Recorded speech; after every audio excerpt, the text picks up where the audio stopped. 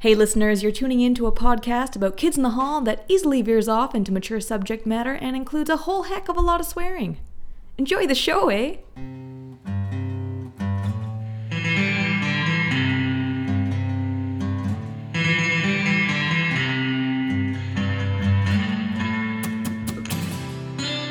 Hello and welcome to Kip and Tell, a Kevin McDonald Appreciation Fan Club as of today. We will be Tell my head! We will be reviewing every episode with witty banter, unmissable segments like Kids Say the Darndest Fucking Things, and Introduce Us or Die! Bricks! Bricks! I am Stuart DC in Vancouver, Canada. I'm joined by Kalina McCormick in London, England. Hello. Hans Seidemann in Prince Rupert. Hey. And Trevor Record in Vancouver, Canada. Hello. I like Hans's husky introduction. Hey guys, this is how I talk now. I was sweating a little bit because I didn't do a weird one. So. We'll be reviewing episode 3 of season 2, which aired on October 9th, 1990. Let's kick off with our sketch rundown. This week we got Making Up the News, in which Mark McKinney, Anchorman, cracks up. Two clearly insane people, the introduction of the Sizzler Sisters Lounge Act. Sizzler! Kathy's Dream, in which Kathy with a K wins Miss Canadian. Not Allowed to Smoke in the Subway, a play that we have to watch. Crying Anchorman, the sad news, version of Making Up the News. The Phone, in which a phone rings. Cucumber Salad on the Face, where an executive has cucumber salad on the face. Mm-hmm. The Phone, where it rings again, segueing into the phone into the introduction of the Touch Paul Bellini contest. Yay! So a chock-full episode all around. Segment 1, let's dive in with Kids Say the Darndest Fucking Things. Best line of the week. Oh, okay, I want to start this off by just acknowledging there's like a really weird one-off in the Sizzler Sisters episode that has nothing to do with the rest of it, where Scott comes up on stage and they keep saying he's Roy Orbison, and he says, Roy Orbison! I'm not Roy Orbison, and then he's just like, I work in colorization, but I don't agree with it. Yeah, are either of those things connected, like Roy Orbison and colorization? No, not at all. I did not, or why it would be controversial at all. Well, so back in those days, there was a lot of colorization of old films happening, and there were a lot of people that were just like, this is one of those like weird culture war things that is forgotten because who actually gives a shit? But like, there were a lot of people losing their shit because there was a colorized version of It's a Wonderful Life, and that was something to be mad about back then. Like, that's what that's about. That. But I do have a runner-up from the Kathy sketch where she just has this line where she's like, TGIDHAPN, thank God I don't have a pig nose. Keep that one in your back pocket.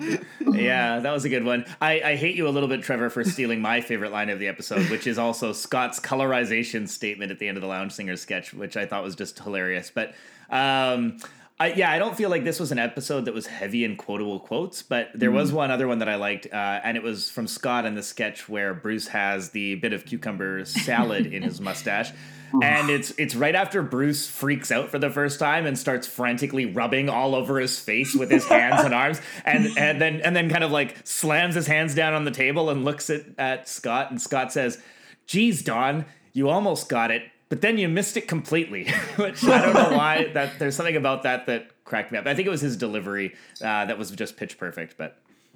I love that you brought that up because I hated that skit so much, but I remember that moment, and it was really good. And I feel like season 2 has less amazing quotes like that really stick with you, but lots of really good moments. Yeah. One that really stuck with me was at the end of the phone part 3 / Touch Paul Bellini contest, where Mark is just standing behind a tuxedo for some reason, and he says, "Call early, call often, unless this is a rerun, in which case, I wonder if I'm dead."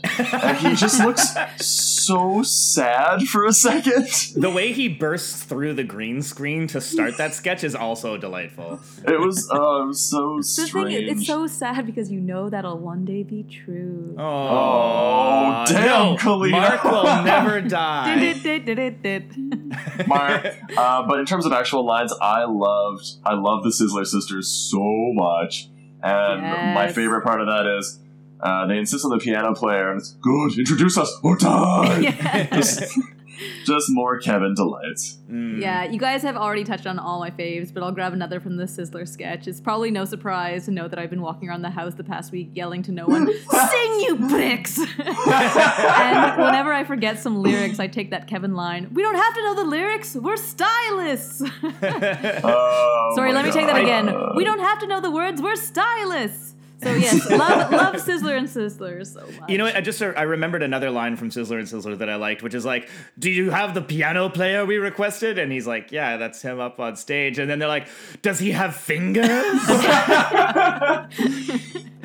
so good. There's so much I could talk about that. Yeah, forever. and you know, I mean, he's obviously playing sort of like the straight guy, but like the lounge host or owner. As for Bruce, is just so good. He's just like, "So this is the pre-show part of the show. Leave." Leave. I really like that. I was kind of surprised by this because usually we rip on Bruce for being a terrible, terrible actor, but that is a really wonderful... Sorry, you mispronounced Dave there. Oh. Oh, wow. Dave actually has some chops. We just hate he him because does. he's too cute. I know. We love Dave. We love you, Dave. I do love Dave, actually. He's really growing on me. He's really starting to hit his stride in season 2, I feel. Bruce is really good as a straight man, and like you don't see him support well in the background a lot of times. It's usually like his showcase for the skit. Yeah. But I loved him for that. I'm so glad you brought that up, Cleta. So let's move on to segment 2, and I want to talk about format because season 2 has been showing market change in how they deal with the show as a format, like as an episode, because it started off as a pretty standard sketch comedy show, and they would do a little bit when they mess with the narrative. But I feel like this season is where they start really kicking into gear, because this entire episode is very much like a Monty Python episode or movie to me. Like it has very meaning of life vibes. You know what I mean? Like they have that framing narrative with the fake TV anchor, which then pulled, like in the next skit, it pulls out from the TV to go into the skit to show it's in the same universe, and just like it felt like I took a lot, like they were really trying to play with it. And especially like you were saying, he rips through the green screen in this like bold, completely unexpected action there. I want to hear your thoughts on this. Do you appreciate what they did in this episode for format surrealism? I mean, yeah, you can tell they're working kind of outside their comfort zone a bit and just enjoying the kind of creativity that is opening up for them in this sort of pre-recorded format. But I don't know, this isn't something that I'd say they become known for, and I see it as them, you know, having the opportunity to do illusion and reference a bit, but I don't think it's something that becomes their forte. You know, what's funny about this is, like, of course, no one at the time would have known that YouTube would have existed, or that you would have been able to, you know, look at anything in clips, because, like, you look at things like something that's coming up in the next episode where there's a sketch that refers back to the cold open, Nutty Bunnies teaser, and like someone would have watched that and not gotten it at all, and you're just like, haha, Nutty Bunnies, what? Like, and unless you know would have gone through and sort of watched all the sketches and somehow come across the other, it just doesn't quite work well. So I don't know, like I see what they're trying to do. I see like taking something as a full package, but like I guess now for us, like it's like, who buys the full album, you know? I was going to say, but they're a punk rock band. You got to get the whole concept, man. You can't just get the best of. You can't just get the singles. There's a punk rock band, not a prog rock band. Oh. Called out. Yeah, but I love that they do like bust out a bit and do the whole like, hey, we should probably have some sort of like weird contest, right? Yeah, like why don't we get them to touch Paul Bellini, who, for people who don't know, like is like Scott's man on set. As like he was his handler. He was Scott's handler. Scott's essentially. handler. Yeah. So yeah, I don't know. Like I get what they're trying to do. I don't necessarily think it's a strength for them, but I can appreciate that they're trying. Did you like it in this one? Because this episode is very weird. Like it really does just fuck around a lot with the viewer. Yeah. Like there's a skit where it's just a phone ringing. Yeah. That And it doesn't come back until like 3 scenes later. Spoiler alert, I'm going to say that's dumb, but continue. Yeah, no, I mean, I pretty much said my bit. Go on. This episode does kind of remind me of another sketch comedy which would sort of follow in its footsteps a little bit, Mr. Show, where they did something kind of similar, but like took it to another extreme where it was like every single sketch they had to lead into the next one sort of thing. Very much like the Mark running through the green screen thing, but like every single sketch was like that. And, I think that's not really what they're necessarily trying to do all the time here, but like they are definitely now more committed to sort of making this a continuous TV show with callbacks to things that have happened rather than just a collection of sketches. Also, side note, when I told my fiance that Paul Bellini was a real person and that the Touch Paul Bellini contest actually happened, it blew her mind a little bit. Well, the fact that it actually happened also blew my mind. I thought it was just a joke. I love that he was sensitive about his body, and he was like, I guess I'll learn to not be. I guess I'll just wear a towel and fly across the country. And in talking to Paul Myers, it sounds like it had the exact opposite effect of it made him profoundly uncomfortable. But Stu, I'm gonna just finally come in here and shit on this a bit. I do appreciate the kids' experimentation with the format, but with the exception of the really amazing beginning of the Paul Bellini contest with the green screen and Mark coming through and then standing behind the tuxedo and all that, which was amazing. I felt like the absurdity in this episode just kind of annoyed me. Like the phone ringing ended up feeling like dull moments between the sketches that broke up what otherwise would have been a good rhythm for the episode. So I appreciate that this was a good first attempt, and I give it credit for that. But I'm definitely looking forward more to their future attempts at kind of the format absurdity more so than on this one. But I will say this as a total aside. Speaking of the Paul Bellini contest, for the listeners at home, we watched this episode together earlier this year, and we tried to phone the phone number for the Touch Paul Bellini contest, and it's no longer in service, which gave me a thought as I was rewatching the episode for the notes for this show, which is that we should try and acquire that phone number somehow and make it our Kith and Tell hotline. Oh my God. I mean, obviously, right? Yes. Yes. Okay, I will take that on as my little pet project. I like that a lot. Good boy, Hans. What was it that happened again when we tried to phone that phone number? It was like... It just went to it wasn't to this number is not in service, but it was just like a generic, this number doesn't exist, essentially. Yeah. I imagine whoever would have gotten that afterwards was just so like annoyed at people just being like, I want to touch Bellini. Didn't it just automatically hang up on us? Like, didn't it just go like it connected and then disconnected? Call is closed. Yeah. Anyways, I definitely for viewers at home, the number is 1-800-387-1942. That's 1-800-387-1942. Soon to be the official Kith and Tell podcast hotline. In the meantime, you can just go on Twitter like a normal person. I like that while we're discussing format surrealism, our podcast breaks down and becomes an infomercial for itself somehow. We're through the looking glass. Did.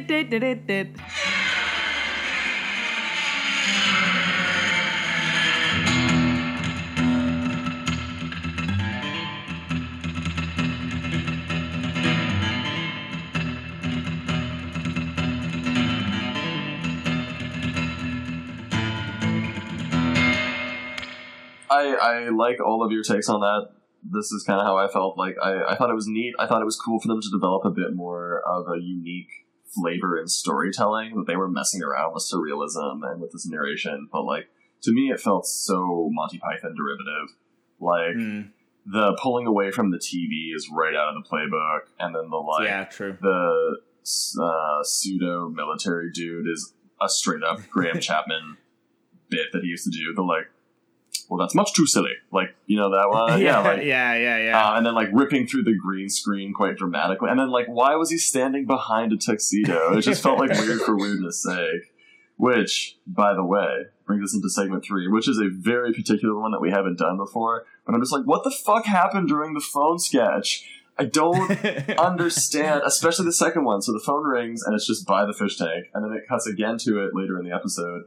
And Mark's fake newscaster says something along the lines of, like, Canada has broken down into tiny little pieces, and then he breaks into hysterical sobs. what the fuck happened? It's not. Wait, can I just ask a question though? Like you're referring to this as the phone sketch. I thought that the phone sketch and the news anchor were completely separate. I made no connection between the two. They segue because it cuts. He cries and then it cuts to the phone again and it's still ringing. Yeah, I mean they're kind of they're two sides of a coin. Like every time there's a newscaster sketch, it's followed by a phone sort of thing, and then the phone goes into the more detailed phone sketch and whatever, right? Because I was also thinking, because in the phone sketch you have Mark McKinney as that guy who comes in being like, "Hey, why aren't you guys answering your phone?" And then it like refers back to him like in Nom, where he's like, "I couldn't answer the phone then, but I can answer it now." But then he cries like a baby, like he does in the anchor sketch. So I was very confused. Oh, I see what you mean. I don't know. I like when I think of the phone sketch and the newscaster thing, I think, okay, so first off, with the newscaster portion of it, I feel like that would have worked better back when it aired, because the idea of the newscaster being anything other than kind of the most upstanding, straight-laced kind of personality, especially in Canada, where we've had Peter Mansbridge. Yeah, we've had Peter Mansbridge as like our national anchor for like 40 years practically. So I think playing with that idea of the newscaster being anything but that was maybe a bit more funny. And so when you like, for instance, that opening bit, which I did not care at all for, rests entirely on that premise. It might have been more funny back then. And I'll give Mark credit for the totally weird and absurd facial expressions he makes as the newscaster during some of those bits and the sobbing. Like I like them better. I don't know if it needs to be more than that. And the phone, I don't know what they were going for with the phone bit. I didn't think it worked, but A for effort. The only thing that I can say is maybe it was a reference to Quebec independence or something along those lines. But maybe. I mean, often Mark's sketches aren't funny and they don't make sense too. This is a Kevin McDonald appreciation podcast, not a Mark McKinney appreciation podcast. Mark, we love you. If you'll ever want to come on, we're happy to have you.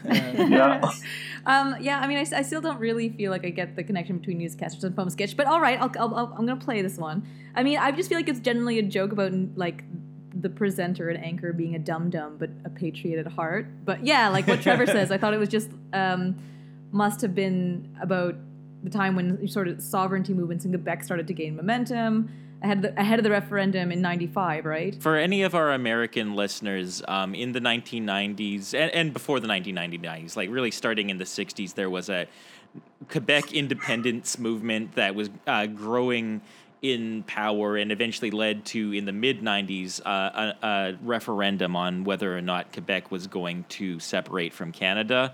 It was a very close election, so around this... They're still extremely salty about it. Around this we time... still have the Bloc Québécois. Yeah, around this time it may have seemed very credible that Quebec may have separated from Canada. Think of the Scotland separation referendum in the UK. Like that. Trevor, you're talking to Americans. Talking about Scotland doesn't help. Imagine Texas decided it was going to leave because it's a big and important part, and the rest of the country would kind of be 50-50 split on, all right, or, oh no. Yeah. It's very much like that. Out of here, but either way, I mean, ruin our economy. The whole sketch segment, as it were, is just a bit off course, given that they didn't really do political satire all that often. And I think, they didn't, as we've discussed before, like if they had done that, I think their whole show, probably like Saturday Night Live, would have aged far worse. Yeah, true. Mm-hmm. It would have been more topical. Yeah. But here's the thing. They've never done political commentary before. True. And the joke is not funny. Like, beyond, I think that's a great nexus to say it's probably about independence or sovereignty. But it's like 45 seconds of him just agonizingly drawing out this sob, and it goes on, and it's just awful to watch, and there's no resolution. I don't understand why they did this. I think it was just to be antagonistic to us. You know what? Here's what I thought. Rather than shitting on Mark, because we love Mark, like we love all our boys, let's use this as an opportunity to say, Mark, buddy, we love you. We don't know what the fuck's going on in this sketch. Come on the show. Enlighten us. Explain let's yourself. Hear your side of the story, Mark. Were they connected, the phone and the anchor, man? We just need a list of sketches that Mark needs to explain himself. It's like, what's going on with Lopez? We can either take this one Guys- of two ways. It could either be, "Hey, Mark, come on, explain it," or it could be like, "Mark, explain yourself." Explain yourself. I like the I'm second running out one. of string to loop together all of our crazy harebrained schemes and ideas. Let's wrap it up. Let's do standout sketch with a rating of 5 Paul's Bellini. Wait. For me, it's the Sizzler Sisters. Yes. No question. I give them 4.5 Paul's Bellini out of 5. Mm. I love their different depictions of unhinged maniac. I love the little touches, like how they never gesture in the correct direction. Yes. I love that they keep reflexively screaming bricks at anyone who interacts with them. I can just really relate to that. Okay, so I know everyone's going to pick the Sizzler Sisters, so I'm going to give honorary mention to No Smoking, which is a sketch where Scott plays this guy, Tony, who's just is the alpha male in a male friendship, and he's bullying Mark, and Mark is whiny and is being bullied very effectively. That one felt so much like Guess Who went to acting school and they got to do a play. Yes, no, it was Can I a ask small though? thing. So is that the Tony? Oh, maybe. Oh! Where He is does he? seem What is he he doing? does seem like the kind of Tony that someone would wonder about in a French hotel. Yeah, I love that. Interesting. But you know what? I think that's my worst sketch, to be honest. oh, really? It's either that one or Miss Canada with Kathy with a K. I was like, this dream sequence isn't quite my thing. So yeah, both of those are pretty down on my list. But yeah, Sizzler and Sizzler, hands down, best sketch. Another great Kevin and Dave duo that I wish would have been far more recurring than the 3 that it's stretched out to be. So 5 out of 5 yellow ribbons around the old oak tree for me. Trevor, I do appreciate that you tried to give some also rans in this episode. I too did enjoy No Smoking, although I did find Scott's character really creepy. So it kind of that one can't make it to the top for me. I also enjoyed Food in the Mustache. It wouldn't have been my favorite in any other episode, but I did like it in this one. But I like the rest of you, the Sizzler Sisters was my favorite for this episode, and it had my favorite moment of the whole episode, which you already alluded to, Trevor, which is when Bruce is trying desperately but gently to get everyone to leave the lounge. Just leave. Dave's, and I'll say this too, Dave's Sizzler character is some of his best work, I think. Yeah, it's good. Yes. And he just has such great and unique delivery of his lines, and his facial expressions are totally dead on. So way to go, Dave. I gave Insane Lounge Singers 3.5 Pauls out of a Bellini. And as far as 3 clearly insane people. And as far as a worst sketch, for me it was the cold open, making up the news. It just, for whatever reason, I don't know, paper airplanes and Mark just giggling like a little boy just didn't do anything for me. I gave it 1 Paul's of Bellini. Oh, I will say though, and that one does suck, and I wasn't super into the news kank thing. I liked watching Mark fake break as the news anchor. You know what I mean? That was really good. amusing. That was good. You know why that didn't make my worst sketch? Because I don't even consider it one. Because you're harsh burn. All right, well that's it for our episode 3 review. Really salty today. Join us next week for episode 4, which will be hosted by Kalina. Thanks for listening to Kith and Tell. Pricks. Pricks. Bye. Bye. Email us at contact@kithandtell.ca and let us know what you think of the show. And if you flatter us, we'll have you on the show someday. Also, make sure to follow us on social media. You'll get notified as soon as a new episode is up with the freshest, most handcrafted GIFs pulled from the most giftable moments of each episode. You can find us at twitter.com/kithandtellpod or on Facebook at facebook.com/kithandtell.